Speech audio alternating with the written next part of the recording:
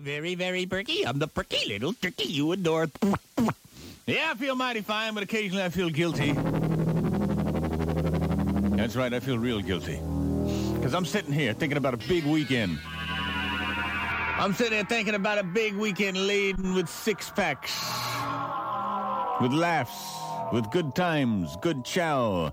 Warm. Clean conditions. And I think about a bunch of guys I was once with that ain't going to be enjoying those things now.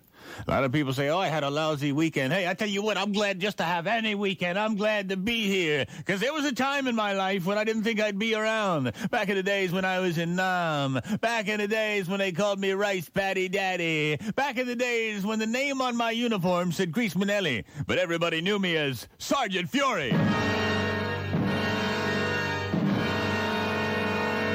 Crying Tree, 1967. We were out on standard maneuvers. I said, everybody, keep your eyes open. This is a reported NBA stronghold. I want you watching every bush. Watch out for tripwires. I want you to bring everything home that you came with. Your wife don't want to see you if you come home without the accoutrements. You understand? So keep your eyes open. So sure enough, we snaked our way through those winding jungle trails. The only thing was Charlie was right at home in those jungle trails. And as we went banging our canteens, Wozniewski, Fibish, and Shoemaker cursing under their breath, Shapiro, Prokopic, and DiLorenzo sweating like never before, Robinson, Kalachecki, and Carter about ready to pass out from leeches on their skin, Linedecker already woozy. We finally heard the sound that sent chills up and down our spine. Incoming!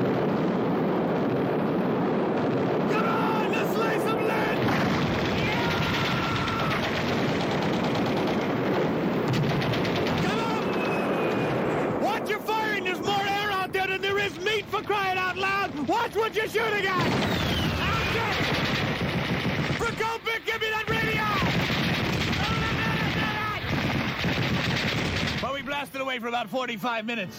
About 45 minutes we exchanged fire. And it looked like it was going to be a standoff. It looked like they had us, but we had them. When suddenly I heard it.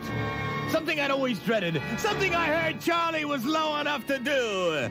Take one of our men and use them for torture. Somehow they'd gotten a hold of Linedecker, and we could hear them behind their lines yelling.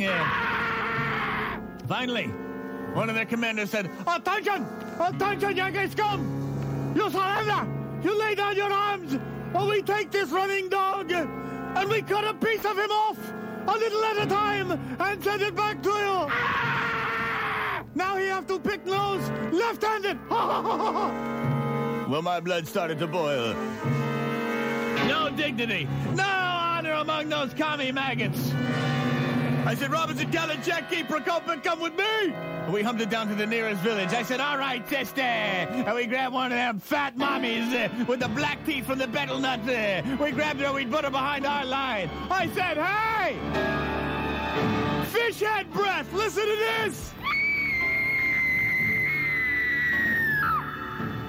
I don't know if it's your mama or your wife, but if you hurt Linedecker, we're going to send you a piece of this nasty-looking woman, and then she's going to die. Finally, I could hear them all conferring amongst themselves across the open field. All the men over there wondering, who was that woman? Who was that screaming? Was that one of their mothers? They were from that village. All these NVA were from that village. And this local contingent. Finally, he said, okay! You let women go! We let men go! I said, all right. You got a deal. Just back off. Leave them there. You all take off. We're moving up. You open fire on us, we come across this field, the lady gets it. Well, the Shoemaker the whole time was grossed out by this whole thing. He said, now, I love Linedecker just as much as any other guy. And I mean, I'd fight to the death for him. But for us to go into the village and grab that woman as a hostage makes us no better than them. Those people are scum, for sure. They have no dignity. Even in warfare, there has to be a semblance of dignity. And they have no dignity. To take Linedecker and torture him is the lowest of the lowest thing to do. But for us to go into the village and drop to their level and grab this harmless woman, and you to torture her like that, you're no better than they are, Fury. You're no better than they are. I said, yeah, you want to see something else? Men, we're going back to that village as soon as we pick up light deck, and we're going to level that village. We're going to level every stinking hooch, every stinking donkey, every stinking water buffalo, everything that moves. We're just going to spray the place. I mean, we're going to do some remodeling courtesy of Smith and Wesson. Right, boys? And they all said, yeah! All right! And we fired into the air. Yeah! Well, meanwhile, somehow they'd gotten wind of this at headquarters, and a chopper came in. One of the captains came by, and he said, my God, Fury, this time you've overstepped your bounds. I ought to have you court-martialed. I ought to take you up before a Boyd. I ought to strip you of every military rank you've ever had. Torturing a civilian in the end of achieving some goal is completely without precedent and completely disgusting. You are hereby relieved of command of this unit, and you may now go back for 3 days R&R, and you're lucky I don't have you in the brig. Do you hear me? I said, yes, sir. He said, I can't hear you. I said, yes, sir.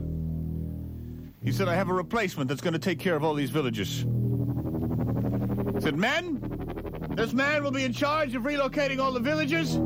This man will be in charge of their daily lifestyle. You are now going to answer to him in Sergeant Fury's absence. And all the men looked. The general said, may I present to you Lieutenant William Calley. Oh, no!